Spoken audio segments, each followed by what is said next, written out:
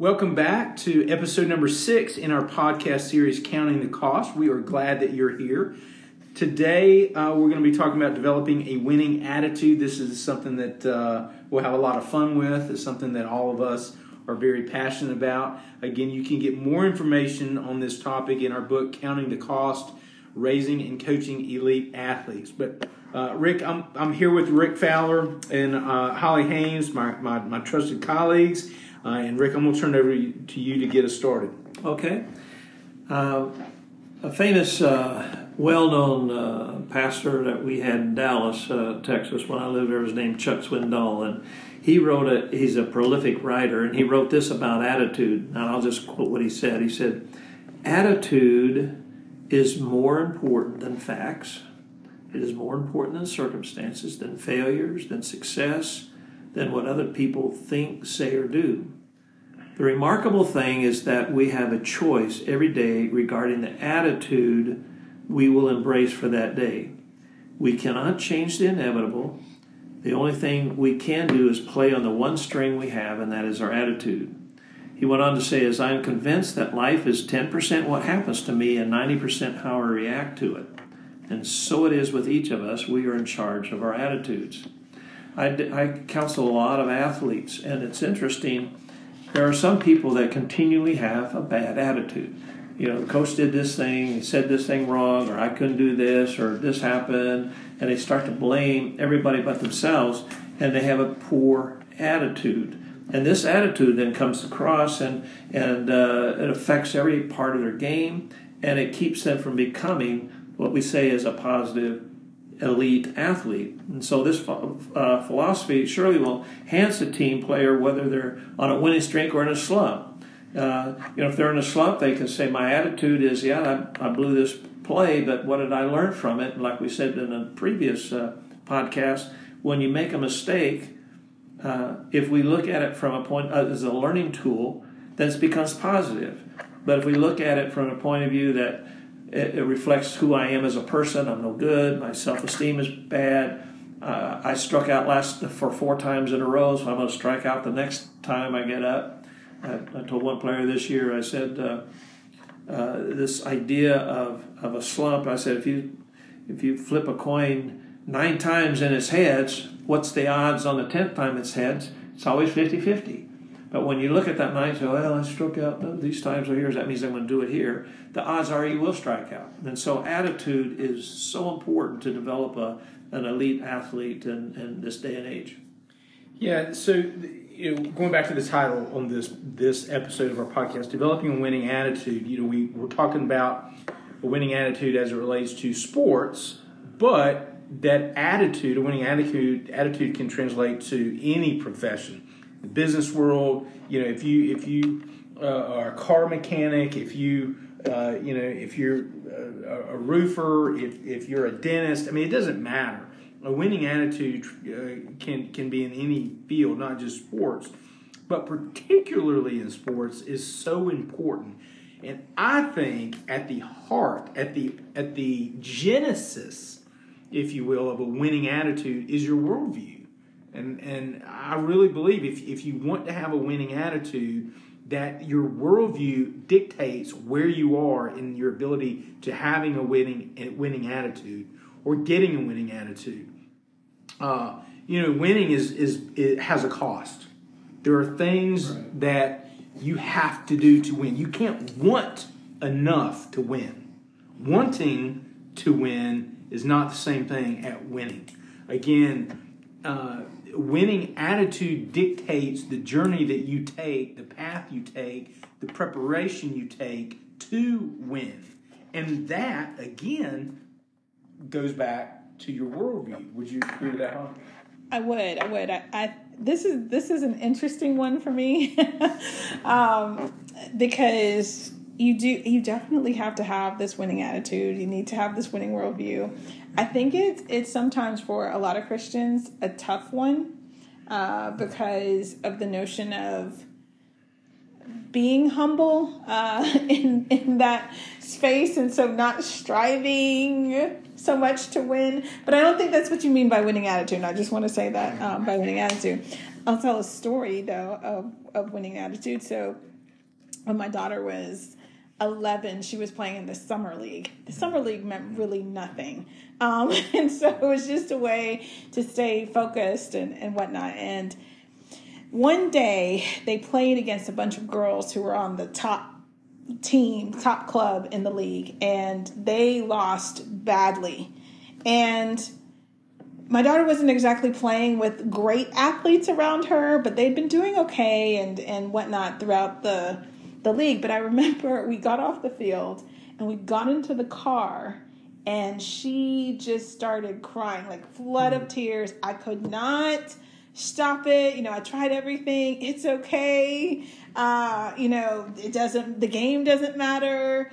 The whole, this is a meaningless game. You're 11 years old. In the best mother way that I could to try to deflect from the issue at hand.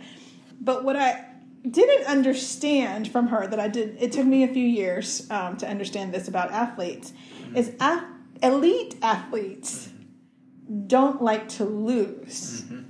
And actually, Draymond Green, who is very controversial, said that he has a fear of losing. Mm-hmm. And other athletes have talked about this like fear of losing, but they don't like losing. And so coping with loss in the moment, they don't like losing, right? Mm-hmm. An elite athlete will, pick themselves up and move on. But that emotion came from the winning attitude of, I just don't think we did enough to win this game. I think we could have been more competitive. She couldn't articulate it at the time. It just came out in tears.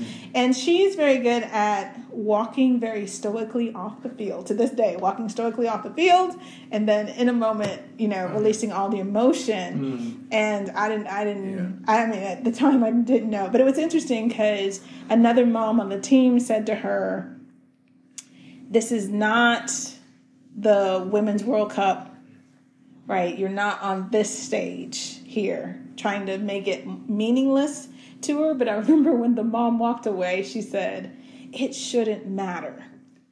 It should not matter if it's the World Cup or if it's this little game here. It shouldn't matter. Because it's a habit. A winning attitude is a habit. That's a good point. You don't pick and choose which games are important and which games you should have a winning attitude in. Either you have a winning attitude at all times or you don't. It's a habit. I would say that for many elite athletes, the pain of losing is more significant than the joy of winning. Of winning, yes. The pain of losing is more significant than the joy of winning. When growing up playing sports, and I did all of it. Even when I was too old to be playing sports, I was playing sports and getting hurt. But when we won, I was kind of flatlined. I was just it was okay. Okay, we won. But when we lost, I was furious. I was frustrated. I was disappointed. My emotions in losing far outweighed my emotions at winning. But again, how you see the world, how you see yourself within the world, how you see your purpose within the world, I think does dictate your attitude of winning. And it's not necessarily winning in and of itself. It's your attitude while you're competing. It's the winning attitude while you're competing. My son, who is not going to play college basketball, but he's played a lot of sports, predominantly basketball. He's got an engine on him that he never quits. He just never stops hustling. He hustles like crazy. He works and works and works no matter what the score, no matter what the situation, no matter how that far down they are. He works and works and works. But he's got this spirit about him where that he'll encourage his teammates. He's respectful to the coach. He'll help his team, the competitor when they fall down. He'll give him a hand up. So I think that's a winning attitude. I think his ability to encourage others, his ability to inspire others, his ability to raise the performance of those around him, even though he is not, and he will tell you that he is not the number 1, 2, or third option on the team. But he still inspires and elevates the performance of his teammates because of his winning attitude. I think that's really important. One of my youngest coaches in his evaluation mentioned that a goal for him was to elevate the performance of his teammates, right? So once you've mastered, and this was interesting because I remember being furious at the coach for not giving him, some feedback about technique or whatnot. But he just gave him this piece of, I need you now to begin to elevate the performance of those around you, right? So how do you help others be great? And to that being the icing on the cake for him as an elite athlete is that now you're not just playing for self, but how do you then help others well, let's in that give process? some examples on that. Just going with basketball, Rick, and you may know some of this. How do you elevate others' plays with a winning attitude? I think is finishing the drill. You hear about a lot of, in football, finish the drill. So in basketball, if you're running baseline suicides or whatever drill it is, don't cheat. Don't stop before it's finished. Finish the drill. Encourage your teammates. Be positive. If somebody's lollygagging, if somebody's not giving their all, you go to them and say, "Bud, pick it up. We're here to win. We're not here to be mediocre. We're here to win. Pick it up." Show some leadership. Be respectful to your coaches. I think that's an opportunity. Those are opportunities to elevate others' Absolutely. play. Absolutely. Do you think that's harder in today's pay-to-play environment, though? In clubs, which are dominating in a lot of dominating. sport. Yes, Yeah.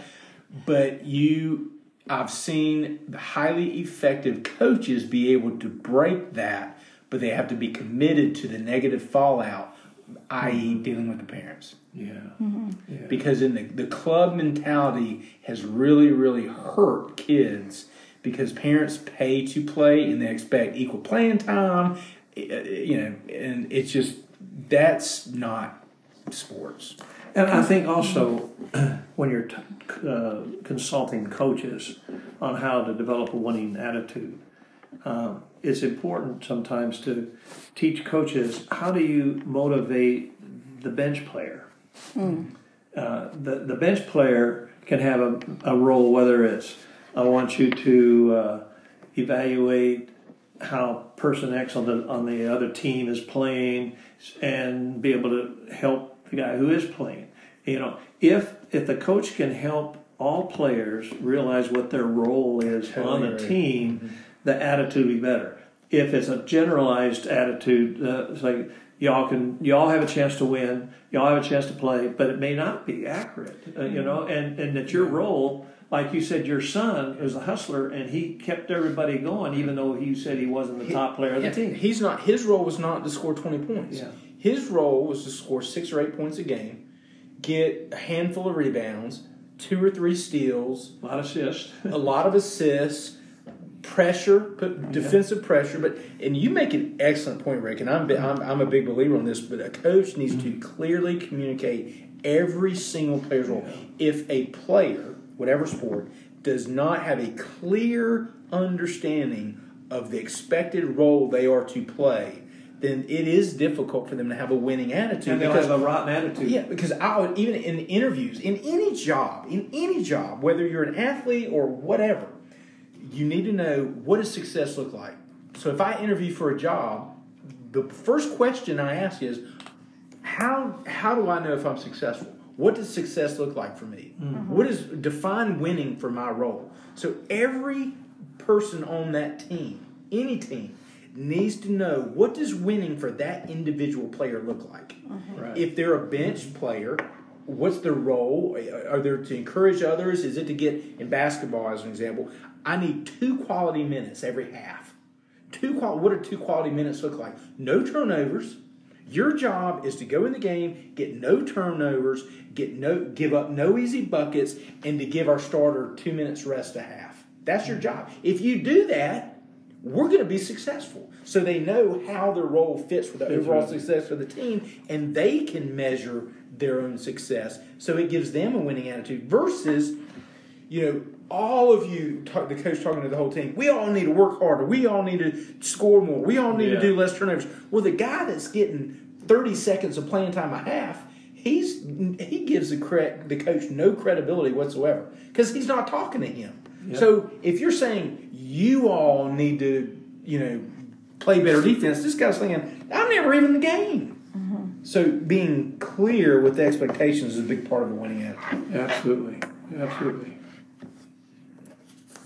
So I came across a book, guys, written by Tom Osborne. I don't remember him. Yeah, Nebraska. Nebraska, the head coach for years, and was an all fame Hall of Fame coach. And he wrote a book called More Than Winning, and it said the story of Nebraska's Tom Osborne. And I'm just going to read a few little quotes that he made in the book that I thought was excellent when it comes to winning attitude. He said, the setting was this. Coach Osborne's team had just played for the national championship in the Orange Bowl. He was sitting in his hotel room somewhat depressed while everyone else was celebrating. In his room, after struggling, he concluded this, and this is what he's quoted. He says, I sat there reflecting on my core values, realizing that it is not so much achieving the end result, which is the national championship, which is great, but the important thing about athletics is the process. It's the path you follow in attempting to win a championship that's important. The relationships that are formed, the effort given, the experiences you have, and when it's over, it's over. Everything else, at least for me, was anticlimactic.